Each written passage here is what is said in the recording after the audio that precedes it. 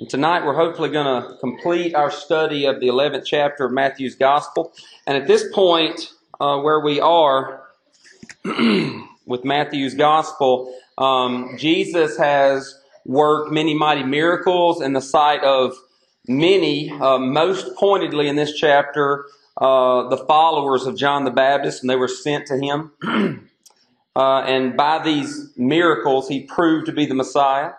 He's also denounced the hard-heartedness of many in Israel, pointing out that they wouldn't accept the truth regardless of what form or style in which it was delivered. If you remember, John came neither eating or drinking. He was about as stoic and about as strict to the standard of the law as you could possibly be. And they called John demon-possessed, and Jesus came both eating and drinking, and they called him a drunkard and a friend of tax collectors. Then we pick up in verse 25, which says, "At that time Jesus declared, 'I thank you, Father, Lord of heaven and earth, that you have hidden these things from the wise and understanding and revealed them to little children.'" Let's pray once more. Father, I want to thank you so much for this evening. I pray that right now you'll speak to our hearts by your word. Father, I pray that you will, Father, just please use me as a mouthpiece to speak what you want to say. And I pray that we will be edified, that we'll be exhorted, and we'll be consoled where we need to be uplifted, and where we need to be encouraged, and where we need to be challenged. Lord, I pray that you'll be glorified by this, because you're worth more than anything else. In Jesus' name we pray, Father. Amen. Now, it seems befuddling, I imagine, to some people how someone could hear the gospel preached, not by a bad preacher like, say, me, but by Jesus himself. And by the way, I like how some of y'all grinned in agreement. That was very rude, but okay. Maybe y'all need to go back to Kyle's lesson about love. That wasn't it, but okay, whatever. Anyway, but it seems kind of confusing how somebody could hear the gospel preached by none other than Jesus himself and see the great miracles that he did, the healing of the leper, the raising of the dead, the casting out of demons, the healing of the lame and the blind, all these things, and still not believe the gospel that was being preached. But in this verse 25, we see that Jesus explains that many who heard and saw such things didn't receive it or didn't believe it because God the Father had, as Jesus said, hidden these things from them. He had hidden these things. Now this causes some people a great deal of consternation. The question is, why would God hide the truth from anyone? Because we think, why would God do that? That seems counterintuitive, that God would hide the truth from anyone. When you say that God hides the truth from someone, a lot of people are going to bristle to the idea that God would actively block a person from the truth. But that's just a mischaracterization of what's really going on. When we say that God has hidden the truth from someone, we mean that God has simply left them in their current darkness. Biblically speaking, every human is born in a state of spiritual darkness. And everybody that's ever been born again, they've been delivered out of the kingdom of darkness and into the kingdom of light. Peter points that out in his first epistle to the believers when he commands believers to proclaim the excellencies of him who called you out of darkness and into his marvelous light. God's hiding of the truth is a passive action of his sovereignty. When Jesus points out that God has hidden the truth of his identity, Jesus' identity, from the wise and understanding, what he's doing is he's acknowledging that these have always been too wise in their own eyes to surrender to his teachings, and that God has just simply left them as he found them. It's not that God actively went and put blinders on them that weren't there before. It was that they were blinded by their own sinful pride and wickedness, by their own depraved nature, by their own hardness of heart that they were born with, and that you were born with, and that I was born with, and every human being that's ever been born was born with. And he just simply didn't take those blinders off. That's what is meant when it says that God has hidden these things. It's as Jesus said to the Pharisees in John chapter 9. He said, if you were blind, meaning if you knew you were blind, if you understood that you didn't understand, if you were blind, you would have no guilt. But now that you say we see, your guilt remains. Who is it that knows that they aren't wise? Who knows that they have more questions than understanding? I'm not asking people to raise their hand. I mean, in general, in society, in the grand scheme of humanity, what group is it that most often not only knows, but will more readily accept the idea that they don't have it all figured out? It's children. Children do. Those of us that are school teachers in here, kids don't have any problem raising their hands and asking a question, do they? But you let a bunch of adults get in a class somewhere, maybe a professional training, or even if you go back to college as an adult, unless you're somebody that has just really dealt with your pride and your insecurities and all that kind of stuff, and you're being very intentional about those things, adults are the hardest people to get them to raise their hand and ask a question in front of other people. Why is that? Because none of us want to look like we don't understand. None of us want to look like we don't know. Why? Because we're prideful. Children aren't that way. It's children that accept their blindness. And Jesus says that God reveals the truth to little children. Now, does that mean that only physical children were saved? Well, obviously not. I mean, the disciples weren't children. They were saved by the Lord. It doesn't mean that. Jesus is referring to the condition of the heart.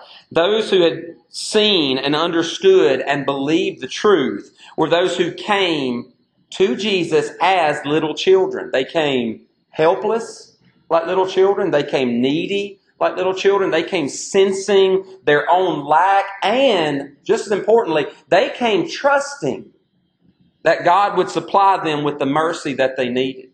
Those of us that have little children in here, you understand. Your child has no qualms about admitting that they're in need, right? In the middle of the night, what do, Kat? Yeah, and ask for milk. Or in my house, they scream bloody murder. They're not timid about saying, I need you. They scream. They're bold. There's an importunity about it. They're not hiding it. But they're also very confident that you are going to jump up and meet that need. To the point that if you don't quick enough, they scream louder.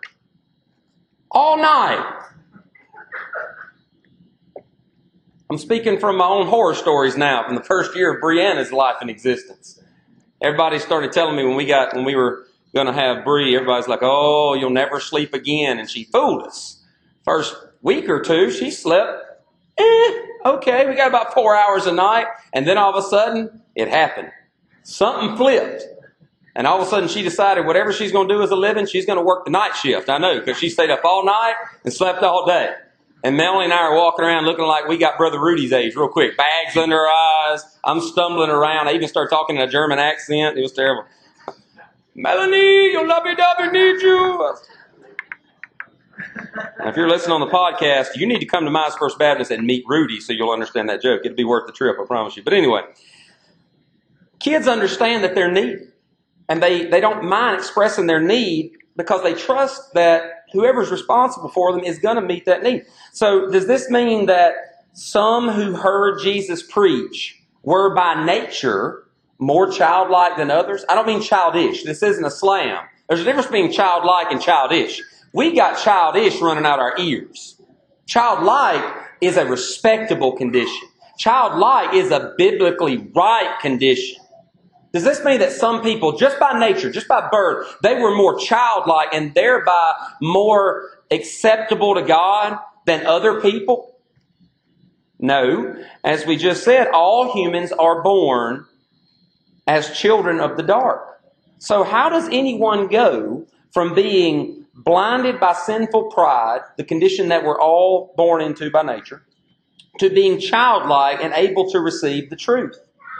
To understand the answer to that question is to understand the work of God in drawing men. And that's what I believe Jesus is getting at here. The Bible teaches us that the gospel call has gone out to all men. Jesus says in Matthew 22, many are called, but few are chosen. So why is it that some accept the gospel call while others continue to reject it for a long time or maybe even their entire life? How many people have been raised in the South in a church setting? How many people were taken to church their entire life as a child, and they sat right by a sibling and they heard the same preaching and they're raised by the same parents, and one ends up at some point in their life accepting the gospel, humbling themselves and becoming a born-again child of God, and the other one doesn't? Why is that? Is one person just better than the other? Does one person have some innate goodness inside them that the other just does not have? Well, no. Here, we might differentiate between the general call and the effectual call of God. All people are called in that many hear the message of the gospel. Everybody that's ever heard the message of the gospel has been called in some sense. When you hear the gospel, that is a call. But that's a general call, and it goes out to everybody in the entire world who could possibly physically have the vibrations of the gospel message rattle across their eardrum. Those who reject the teachings of Jesus heard what he said, and they saw the miracles, and even more than that, they understood exactly what he was saying, to the point that they hated him for it. Only those whom God had predestined for salvation will receive what we call the effectual call. Those will hear and they'll believe and they'll be justified.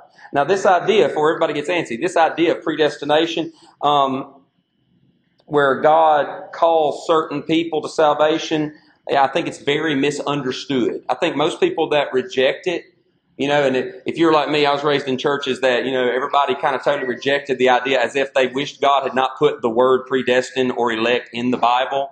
And you go to youth group and they're preaching on, like, say, Romans, where it says, whom God foreknew he predestined. And as soon as they say it, they got to start giving all their weird, made up ideas about what predestined has to mean, because it can't mean what it really means.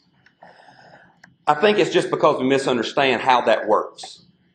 And if we understood how it really works, this truth of the gospel would melt our hearts toward Jesus more and more. It would cause us to love him more and more, the more we thought about it and the more it overtook our hearts. So very quickly, I want to speak to a few misunderstandings that I know I hear all the time whenever this topic comes up. The first one is that if God chooses some to be saved and doesn't choose others, that makes God less loving. You'll hear that objection. And I reject that, and the Bible rejects that. Jesus plainly says here that God has hidden the truth from some and revealed it to others. Regardless of what you and I want to think about this topic, he said, Father, you have hidden the truth from these, and you have revealed it to these. That's not up for debate. Jesus said that. It's true. It happened. We got to deal with it. And then he says in verse 26, he points out that that's not being ungracious or unloving at all. In fact, he says, yes, Father, for such was your gracious will. So hiding and revealing, both gracious. It's his will. To say that God is unloving because he doesn't save everyone is to totally overlook the grace of God in saving anyone. It's a very arrogant and man-centered view. Now, I want to give you something to think about. When you're talking about God's sovereignty and salvation, you basically have four logical options that you can go with. One, your first option is to believe that God is going to save everybody. You're a universalist and nobody's going to go to hell. Everybody goes to heaven. But we know that obviously the Bible does not teach that. The Bible tells us there will be people in hell. The second option is to believe that God doesn't save anybody. Everybody goes to hell. Well, we also know that's equally untrue because the Bible tells us there will be some who will be in heaven. So then you're really down to your third and fourth option, and here they are. Your third option is to believe that God made salvation available to everybody, but he doesn't guarantee that a single person is going to accept it. And your fourth option is to believe that God guarantees that a certain group of people will be saved, while another group, he doesn't guarantee that. Now, if I were to ask you the question, which one of those last two options made God more loving? I'm sure a lot of people, and a lot more people outside these walls, would probably say, well, the third option. because he makes it available to everybody. But that just shows a misunderstanding of Scripture and the human condition. You know, the Bible plainly tells us that if God did not guarantee that some would be saved and choose Christ, nobody would choose Christ and nobody would be saved. The Bible tells us that we are by nature children of wrath, like the rest of mankind. And he says in Romans 3 that no one understands, no one seeks for God. We by nature do not seek God. We by nature do not love God. We by nature do not want God. And you really know that, and I really know that. We all know that down in our heart, because all of us are sinners. And there was a point in time in all of our lives, even if you're born again in this place, where we saw our sin and we wished that we could have our sin and God didn't have a problem with it. And we hated the idea that He did. The Bible makes it clear that left to ourselves, no one would choose God. The most loving thing that God can do is to guarantee to change the hearts of some of those who would never choose Him on their own so that they would be saved. See, the question should not be, why doesn't God save everyone? The question should be, why does God save anybody? Would there be a person here that would be so arrogant and so deceived to think, yes, I deserve to be saved? I would hope nobody would ever be so foolish or so dense or so blind to their sinfulness and the holiness of God that they would say, yeah, I mean, God owes me that. I should be saved. I'm a good person. You might think you're good, but you're not good enough to make God say, yes, you belong in heaven on your own. Also, many will agree that God is sovereign in salvation, but He chooses based on the fact that He knows what choice a person will make ahead of time. There's kind of a well-circulated idea about predestination. It's you kind of accept predestination, you kind of don't. Where people think, yes, God predestines people for salvation before the foundation of the world. However, He predestined the people that He knew that if they were to hear the gospel, there was just enough good in them that they would hear it and decide for it and accept it. Jesus just happens to destroy that argument and shatter it all to pieces in verse 21. If you remember, He said, woe to you, Chorazin, and woe to you, Bethsaida, for if the mighty works done in you had been done in Tyre and Sidon, they would have repented long ago in sackcloth and ashes. If God chose, based on what choice we would make, Tyre and Sidon would have heard the gospel, and the miracles would have been done there because God knew they would believe and repent. But were the miracles done there? No. So that argument just doesn't hold water. It's again a man-centered argument. And lastly, some think that God's electing men for salvation somehow takes away our responsibility in the matter. And I think this is probably the most predominant one. I think this is the one that kind of causes the most kickback in our soul a little bit when we hear these things. And that's what we're going to talk about for the next few minutes. People that believe that, they have a misunderstanding which tells them that if salvation is based solely on God's choice, then when He chooses to save a person, they become some kind of mindless robot. When they hear about God electing people or choosing people for salvation or drawing men to salvation, their mind clicks over to, okay, God takes away all of your choice, He takes away all of your will, and you just become a pre-programmed machine. You have no choice in it. You just mindlessly go with it. And that's just not true. They think that we lose all reasoning ability and all choice in the matter. So we also lose the opportunity to choose Christ and to make a decision that is loving toward Him. I had a conversation with someone not too long ago, and they said, yeah, I believe that God chooses people for salvation, but not like you do, because I don't believe that God would take away my choice so that, because if it was kind of a forced thing, then that's not love. And I believe we should make a loving choice toward Christ. And that attitude is the one I'm kind of talking about. That's just a misunderstanding of how God works. That's a total misunderstanding of how God works. Guys, it's not like that. To understand this phenomenon rightly, we need to understand it not from man's perspective, but from God's perspective. So let's switch our view for just a second, and let's stop thinking about this topic or any topic from our point of view. Let's think about it, if we can, from God's point of view. Because really everything should be from God's point of view. He's the one that was here before there was even empty space. In the beginning, it was just him, and he was totally satisfied with himself. He was totally joyful in himself. He had no need, no lack. And because he's good, he just decided to create. And he decided to create you and I so that he could turn us around. We see his glory, see his perfection, and we get to enjoy him. He created us to get to enjoy him for eternity. So let's stop looking from our perspective. Let's look from a higher perspective. Let's look for his. Jesus goes on to say, all things have been handed down over to me by my Father. All things have been handed over to me by my Father, and no one knows the Son except the Father, and no one knows the Father except the Son, and anyone to whom the Son chooses to reveal him. When Jesus says that all things have been handed over to him, Brother Tony talked about it briefly this morning. He's saying this because of the guarantee from his Father. From eternity past, all things belonged totally to the Son. He created all things. He's always held things together. He always will hold things together. They belong to him because he brought them into being. However, in order to come to earth and save his people, the Son committed what theologians call kenosis, self-robbery. If you look in Philippians 2, you see that Jesus, for lack of a better way of expressing it, Jesus for a time chose to lay aside, let's say, his God powers, his omniscience, his omnipresence, his omnipotence. He laid these things aside and he robbed himself of all that for a time to come and wrap himself in human flesh and become the God-man. And when he did that, he not only robbed himself of all of his heavenly powers, he also robbed himself of all of his infinite possessions.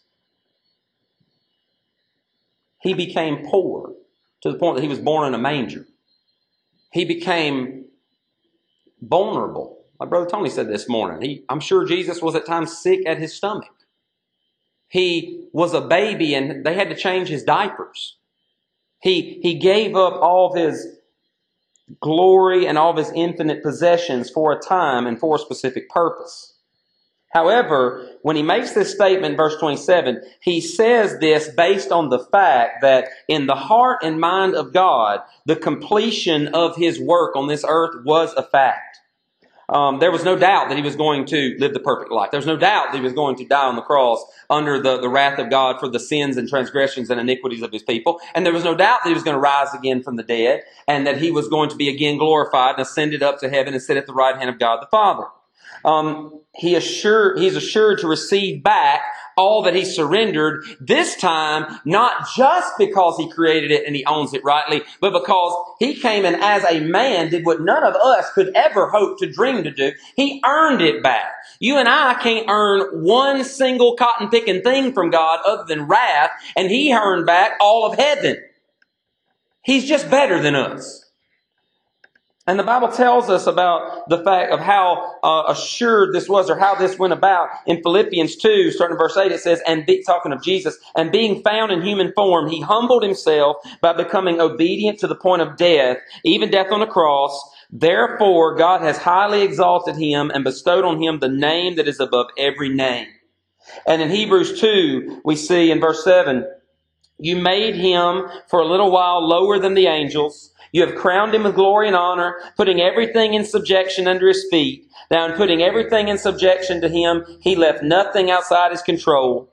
At present, we do not yet see everything in subjection to him, but we see him who for a little while was made lower than the angels, namely Jesus, crowned with glory and honor because of the suffering of death, so that by the grace of God he might taste death for everyone. Just like we don't at this particular moment see that the entire universe is totally under the control of God. If we look around the world, we see so much wickedness and so much rampant lawlessness that you could pose the question, does God really run this? And the answer is yes, he runs it. What's He doing? He is sitting on the throne as the sovereign God, storing up holy wrath for all who would reject His name and live in such a way. That's how He is sovereignly choosing to rule over His creation right now. But none of us have a question, I hope, in this place, that one day Christ will return and His sovereignty over creation will be totally recognized. We believe it to be true now, though we don't see the full end result of it yet, because we know we will. And in the same way, Jesus said, my Father's handed everything over to me. Even though we don't see it on that day in Matthew 11, it wasn't obvious to the naked human eye that it had already been done. In the heart and mind of God, it was already a done fact. It just hadn't arrived yet. And one of the most obvious possessions delivered to Christ, when we say that everything was delivered over to Him, when we say that He has taken possession of all things, one of the most obvious possessions delivered over to Christ as a result of His victory in the flesh is the church. It's you and me. It's the church, His people, His bride, the ones for which He came to die. In Colossians 1:18 it says of Jesus, and He is the head of the body, the church. He is the beginning, the firstborn from the dead, and in everything, that and everything He might be preeminent. Also, we hear Jesus praying to His Father in John 17, saying, glorify your Son, that your Son may glorify you, since you have given Him authority over all flesh, to give eternal life to all whom you have given Him. I have manifested your name to the people whom you gave me out of this world. Yours they were, and you gave them to me. I'm praying for them. I'm not praying for the world, but for those whom you have given me, for they are yours. The church belongs to Christ. Jesus is the head of the church. We totally belong to Him. We don't belong to a pope. We don't belong to a pastor. We don't belong to an organization. We belong to one, and that is Jesus. Totally, completely, period, paragraph. And when Jesus says that no one knows the Son except the Father, He obviously doesn't mean that nobody knew of Jesus of Nazareth except God. Everyone in Nazareth knew of Jesus. And they accepted Him as Joseph, the carpenter's son. It's not even that they didn't hear Jesus' message that He was the Messiah. On that day when He went into the synagogue there in Nazareth and He took the scroll of Isaiah and He opened it up and He read the prophecy of Himself and He said, this day this prophecy is fulfilled in your ears. They heard Him and they understood Him. The problem is that they didn't want what He said, and that's what Jesus means when He says that no one knows the Son except the Father. It's not an intellectual ignorance. It's a perception that moves the heart in the only right way a heart can respond to the truth of the gospel. To begin with, only the Father knew the true identity of Jesus as the Son of God. The hearts of all men would continue to not know this fact in that they would all reject Him, except for the fact that the Father would intervene and give them to Jesus. God changes the hearts of men so that they will hear the gospel, and they will believe the gospel, and hear me, they will desire the object of the gospel, and that is not just missing hell, not streets of gold, not a great life in this world. It's the person of Jesus. The force of God moving on the human heart is to make the human heart actually desire something that the human heart by nature hates. And that is the Lord Jesus Christ, the person of Jesus, in all His perfection, and all His justice, and all His ownership, and all of His infinite greatness, that we love Him. That's the work of God on the human heart. This is what Jesus means when He says to Peter at His confession of Him as the Messiah, blessed are you, Simon Bar-Jonah, for flesh and blood has not revealed this to you, but my Father who is in heaven. Had Peter never heard of the Messiah? Yeah, he heard of the Messiah. Had the man, Jesus, spoke of Himself to Peter? Yes. Why did Peter perceive the truth of it so that it changed his heart toward the truth of it? Because the Father had revealed it to Peter. At the same time, no one can know the Father except he is revealed to them through the Son. Jesus tells his disciples in John 14:9, whoever has seen me has seen the Father. Now, obviously, when Jesus says that no one can know the Father unless he reveals him to them, he doesn't mean that a person can't know about God. He doesn't even mean that a person won't believe that God exists. Again, he means that we can't know God rightly unless we see the Father through the Son, Jesus Christ. The word for know here is epiginosko, and it means to become fully acquainted with or to perceive something. And it bears the idea of both, yes, a mental assent, but even more strongly, fellowship with something or someone. Because the Father and the Son are one, no one can be said to know the Father or to have fellowship with him unless they see his nature and his character in God the Son, and they love what they see there. That's why Jesus told the Pharisees, who knew a great deal about God, by the way. It's not that they didn't, quote unquote, know God. They knew God in every mental way every merely mental way I think we could probably place it. But he says to them, if God were your Father, you would love me. Because if we love God, we love him in the person of Jesus Christ, because in Jesus Christ, the fullness of God was pleased to dwell. He is the exact imprint of the nature of God the Father. He and the Father are one. You can't love one without the other. So when we say that God must enable a person to believe, we don't mean that he makes us void of all human characteristics or affection or desire. It's the opposite. He uses these things to get us to Jesus. The fact is that if God didn't do this, nobody would ever want Jesus and nobody would ever come to Jesus. Jesus tells us this in John 6. Now just follow me as we're going to go through here for a minute. If you want to turn to John 6, you can. But in John 6 and verse 37, Jesus says, all that the Father gives to me will come to me, and whoever comes to me I will never cast out. And in verse 44, no one can come to me. Not won't come to me, no one can come to me. This is inability being expressed. No one can come to me unless the Father who sent me draws him, and I will raise him up on the last day. So, all that the Father has predestined to belong to Jesus, all those, as Revelation 13 says, written before the foundation of the world in the book of life of the Lamb, they will come to Jesus, but they can't unless the Father draws them to him.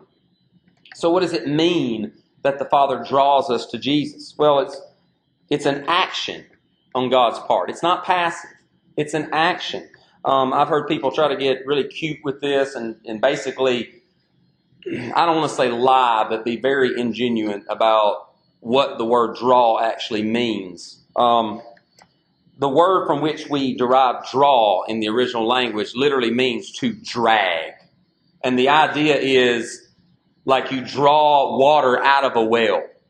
Now, Joe, I'm not as old as some people in the room, but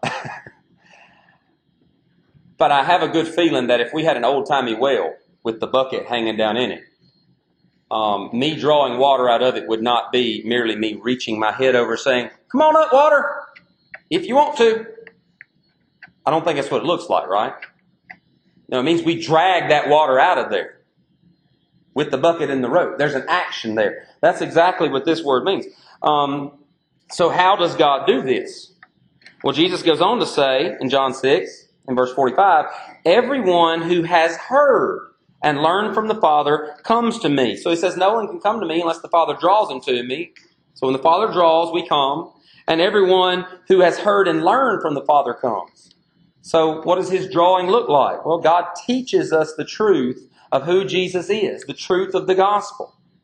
When God, I'll use the word, drags someone to Jesus, he does so by teaching them the gospel in a way that they could not have grasped on their own.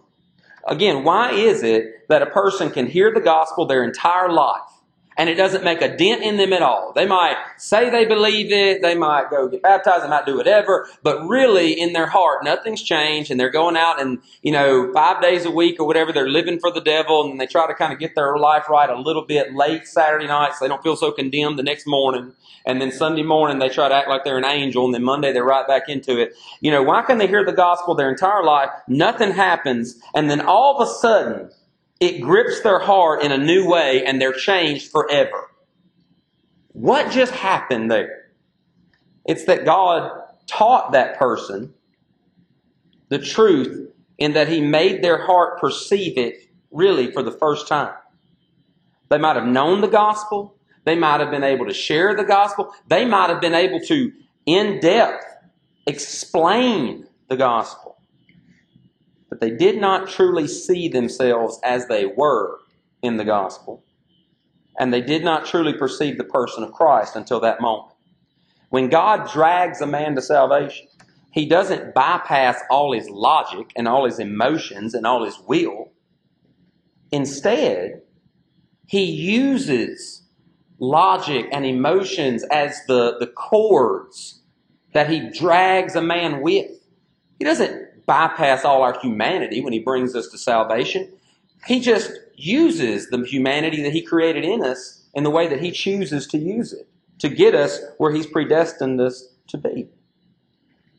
He gives that man the grace to truly fear the wrath of God. He stirs a sense of desperation within him. He brings a man to hate his sin and even hate the day that he was ever born.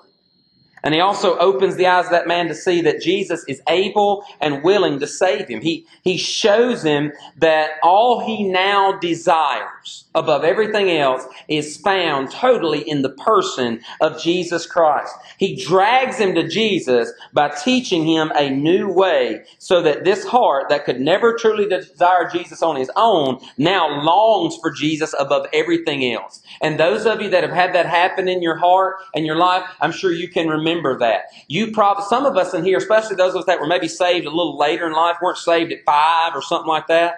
When you came to Christ, you had heard the gospel hundreds of times before, and you knew it, and you might have even thought you believed it, but if you really looked at your life, you're like, no, I'm not what I claim to be, if we're really being honest. But then all of a sudden, something happened, right?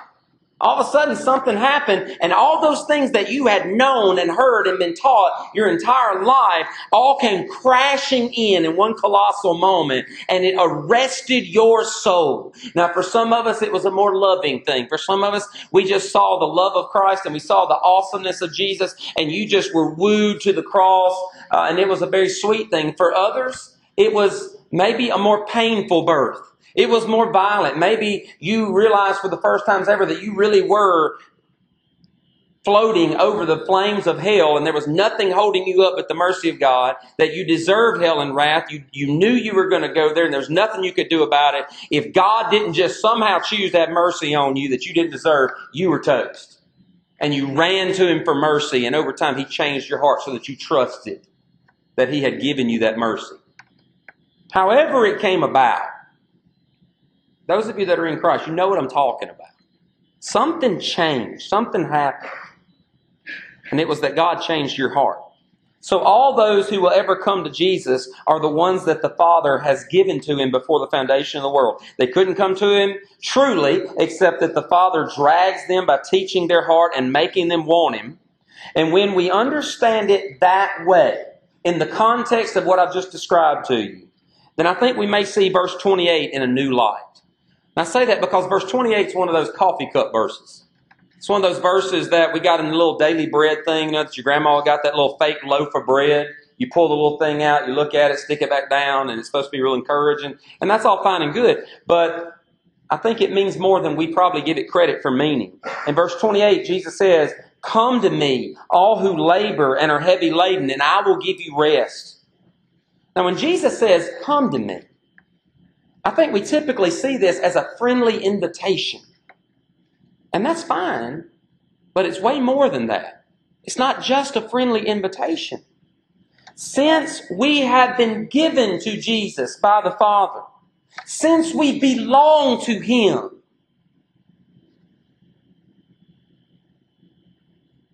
come to me, should be seen as not just an invitation, it's a command.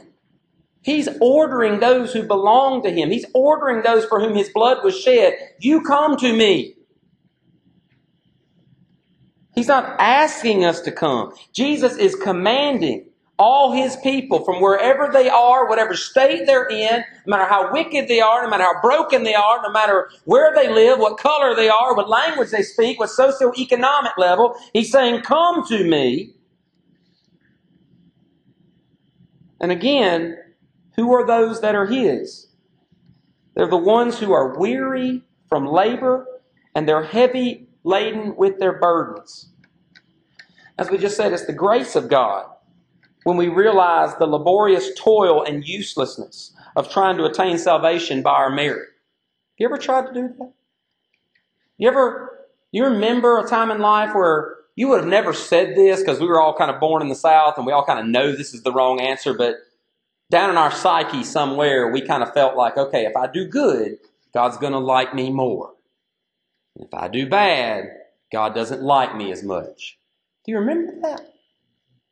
As John Piper said, when you have that idea, you're dead in the water. You're dead in the water. You're a sitting duck because you'll never be good. The only time you think God's happy with you then is when you lie to yourself and tell you did something good when you really didn't. Because we're not good. And when you try to live that way, if you try to live the way the Jews that Matthew's writing to lived, where they thought they earned a place with God by keeping the festivals and by offering the right sacrifices and by dressing a certain way and associating with the right people, not associating with the wrong people and talking a certain way and giving a certain way. When you live that way, it's tiring. It will wear you out quick. You become a very hollow person, so that the wind could blow you over. Why? Because the only thing you got to stand on is your own self. And you are frail. And you are fragile. And so am I. And Jesus knows this. And it's his grace that we see that that's the situation we're in. Grace shows us the burden of our sin and the consequences that await us. Grace lets us feel the fatigue of trying to make our lives matter on our own, or trying to make sense of this broken life. I think one of the most exhausting things, maybe about the American life, if not human existence across the world, is that we try to make our lives meaningful. We look at our lives and we look at our, we got a psychological phenomenon that I think Americans are probably about the only ones rich enough to have this, but it's called a midlife crisis. And I'm not laughing at it. I think it's legitimate. I think that, at some point we all kind of hit a time in life where we kind of take stock in what we've accomplished versus what we thought we'd accomplished. And we're always kind of left feeling like we didn't really hit the mark and we're not going to. But don't we kind of live in a world, and aren't we kind of raised in a culture, and haven't we kind of bought into the idea that, we have to find some way of giving our life meaning? Like, we want to work this really awesome job so that our life is important.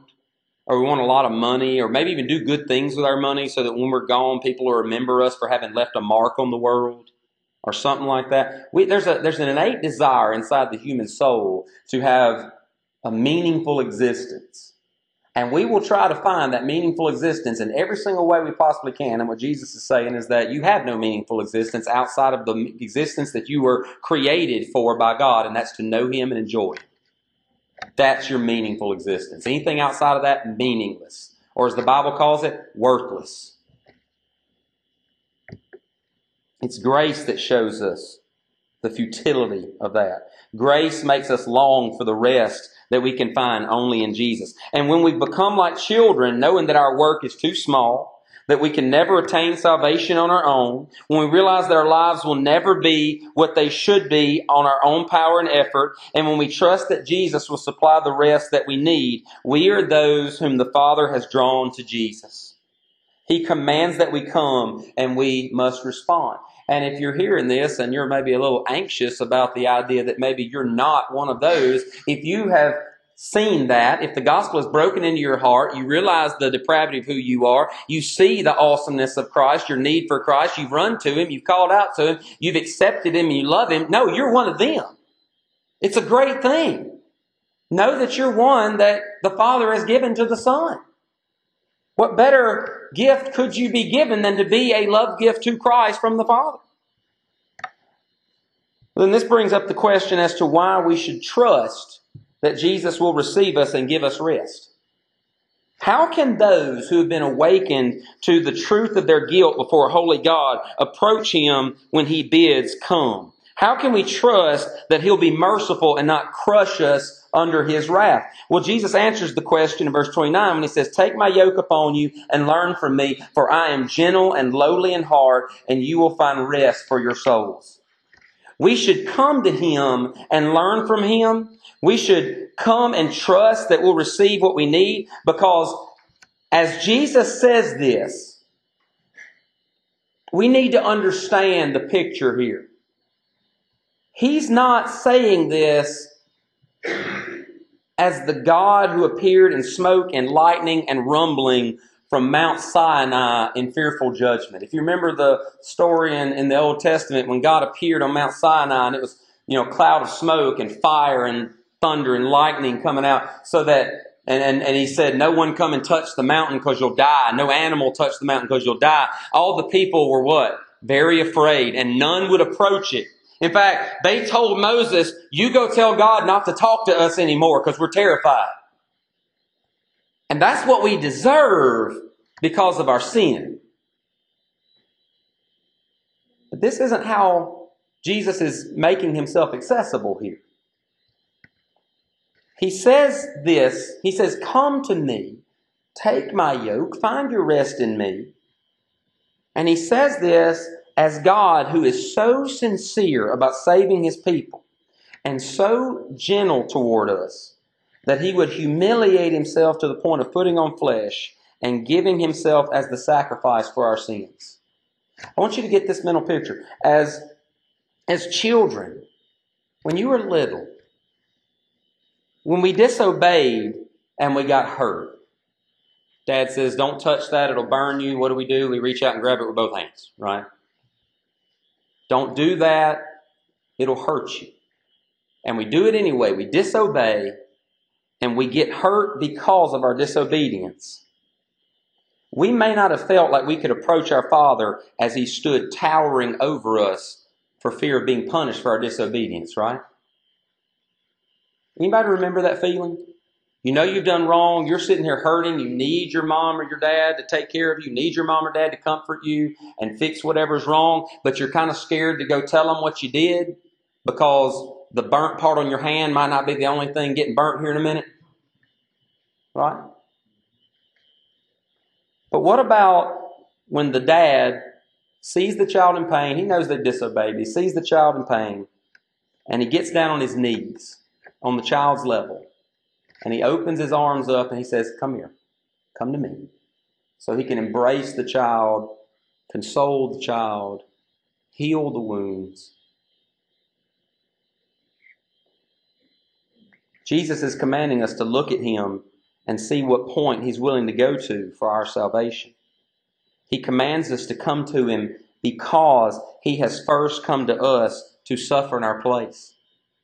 And if that's you tonight, if you're wore out by life, if you know that your sins weigh heavy on you, if you know that that your life is not meaningful like it should be in a biblical way, if you know you're not where you should be with Christ, that's the picture that I believe Christ wants you to have. He's not, at this point, He is not the God of judgment who's ready to dole out wrath. He's the God who came and did more than get down on His knees. He got down in the dirt with us. In fact, He humbled Himself to a place you and I have never been. He put Himself beneath us in some ways. He humbled Himself even to death on a cross, a criminal's death, so that you and I would know and we trust no matter where we are, no matter what's against us, no matter how much sin we bring, He's inviting us to come for our good, not for wrath, but for mercy. When we see Him that way, we can always trust that He stands ready to accept us and meet us in whatever need we have because He's proven His love for us. And we must come and learn from Him of the Father, because the Father shows His love for us and that while we were still sinners, Christ died for us. Just as grace opens our eyes to the burden of our sin, grace also opens our eyes to see Jesus as He has revealed Himself, the living, breathing appeal to men to come to God and be saved. Now, how do we know if we've truly been given to Jesus by the Father? How do we know if we've trusted Jesus and obeyed Him and come to Him? We know when we put on a new yoke. You know, this idea of the yoke is a picture of placing an ox in a yoke so that he can pull a plow. And coming to Jesus means accepting Him as not just our Savior, but as our Lord and surrendering to His service. And we don't need to fear this. Jesus assures us in verse 30. We'll just close with this very quickly. In verse 30, He says, "For my yoke is easy and my burden is light." This yoke of serving Christ is easy because we aren't under the fear of failure. When you're in Christ, you're not under the fear of failure anymore. When you were trying to save yourself, you were under the fear of failure because if you failed, you were toast. The Bible tells us in Romans 8:1, He says, "There is therefore now no condemnation to those who are in Christ Jesus." This yoke is easy because unlike the yoke of sin, working under His yoke doesn't lead to destruction. For the wages of sin is death, but the gift of God is eternal life in Jesus Christ our Lord. This yoke is easy because of the nature of His commands. 1 John 5:3 tells us that His commandments are not burdensome. Now, if you've tried to live the Christian life very long, you might say, wait a minute, hold on, you're going to explain that. Because living the Christian life is not easy, is it? Okay, some of us need to try it. Nobody said anything. Living the Christian life is not easy. It takes sacrifice, yes? It takes discipline, yes? Discipline yourself for godliness. Deny yourself, take up your cross daily and follow after me. Be killing your sin. It is an ongoing war with self. It is not easy in the way that we like to think about easy, but it's not burdensome. His commands are summed up, I think, in 1 John 3:23. He says, "And this is His commandment, that we believe in the name of His Son, Jesus Christ, and love one another just as He has commanded us." Now, believing on Christ truly and loving others takes, like we said, sacrifice, and it takes effort, but it isn't burdensome. Why? Because of the help that we receive. John writes in the very next verse, "Whoever keeps His commandments abides in God, and God in him. And by this we know that He abides in us by the Spirit whom He has given us." When we come to Christ and take on His yoke, we also receive God the Spirit as our helper in living the Christian life. We're not doing it on our own anymore. We're doing it with the help of God, as His power working in you to cause you to will and to work for His good pleasure. And finally, this yoke is not a burden because our hearts have been changed. And this is what I mean. Before, even if we were raised in a very religious kind of setting, we kind of knew all the do's and all the don'ts and all that kind of stuff, we might have tried to obey God's commands out of some misplaced belief that we could earn favor with God, but we didn't really want to, did we? No, we didn't really want to. In fact, before coming to Christ, I remember a time before coming to Christ where I knew my sin was wrong, and I would even try to go long stretches of time trying to avoid or trying to not do some of the things I was drawn to do. But down deep, I knew that really I wished that God didn't hate what I really wanted to do. Because I wanted my sin, I just didn't want to go to hell for it. But something changed. And that's different. No longer love the sin that I used to love. Be honest with you, now sometimes it terrifies me. No longer love the sin I used to love. I hate it because I see that it's going to cost me. No longer love the sin that I used to love because times I get a very clear picture of, wait a minute, I did that selfishly, and Jesus, you had to suffer because I was just being selfish and rebellious. There's a lot of reasons why I no longer love the things that I used to love. There's a lot of reasons why I now hate and am hopefully growing to hate more and more the things that God also hates. Now it's different. Obedience for the believer is not forced labor that we resent. It's compulsory, but it's also something we want to do. We want to be obedient. We know it's best for us. We know His commands are right. We understand that obedience alleviates punishment. We're not disciplined whenever we don't disobey. We see that obedience promises reward. We want to obey because we now love the one who first loved us. And the yoke of Christ is light and easy for the believer, because even though obedience is not always easy and we're often bad at it, we want to obey. Our heart's been changed. So let's meditate on the love of God revealed in Jesus Christ. Let's do this. Let's take stock of our own lives. Questions we should ask. Have we come to Him? If you're sitting in this place, you have to ask the question, have I truly come to Christ? Do I just know a whole lot about Him, but I haven't really perceived the gospel and hasn't really changed my heart? Are we under the yoke of His service? Is God changing my life? Do I have a desire to obey? I'm not saying you're good at it. I'm saying you want to be good at it. And if we see that we're struggling to carry that yoke as we should, His command is still to come to Him. To come to Him and receive grace to be the obedient servant that we've been reborn to be. Jesus is our merciful Lord, and He stands ready to give us whatever grace we need so that we can serve Him and we can daily find our rest in Him. Amen? Amen. Let's pray. Father, I just want to thank You for Your mercy. And Lord, I pray that You were glorified by this. Lord, I pray that Your word will not return to You empty. I pray that it will accomplish that for which You sent it forth to accomplish. Lord, help us understand Your sovereignty in saving men that don't deserve to be saved. Lord, help us understand Your mercy and Your grace and Your love in ensuring such an awesome salvation that we don't deserve through the blood of Your Son, Jesus Christ. Help us grow in love for Him, Lord. Father, help us. Please give us grace to see our needs still, and give us grace to see how emphatic Jesus is to bless us and to help us. Lord, help us rely on the power of Your Holy Spirit and be led by Your truth every single step of every single day, so that we can be those people who are proving to have taken on the yoke of Christ and to labor in such a way that it brings joy into our hearts and brings glory to Your name. Lord, if anybody's here that doesn't know You, Lord, I pray that You would just bring them to salvation. I pray that You would drag them to salvation, God. Give them no peace in their soul until they're safely in Christ. Anybody listening to this anywhere else, I pray You do the same thing, Father. And I pray that You'll be glorified in the lives of everyone that hears Your word and receives it rightly. In Jesus' name we pray. Amen.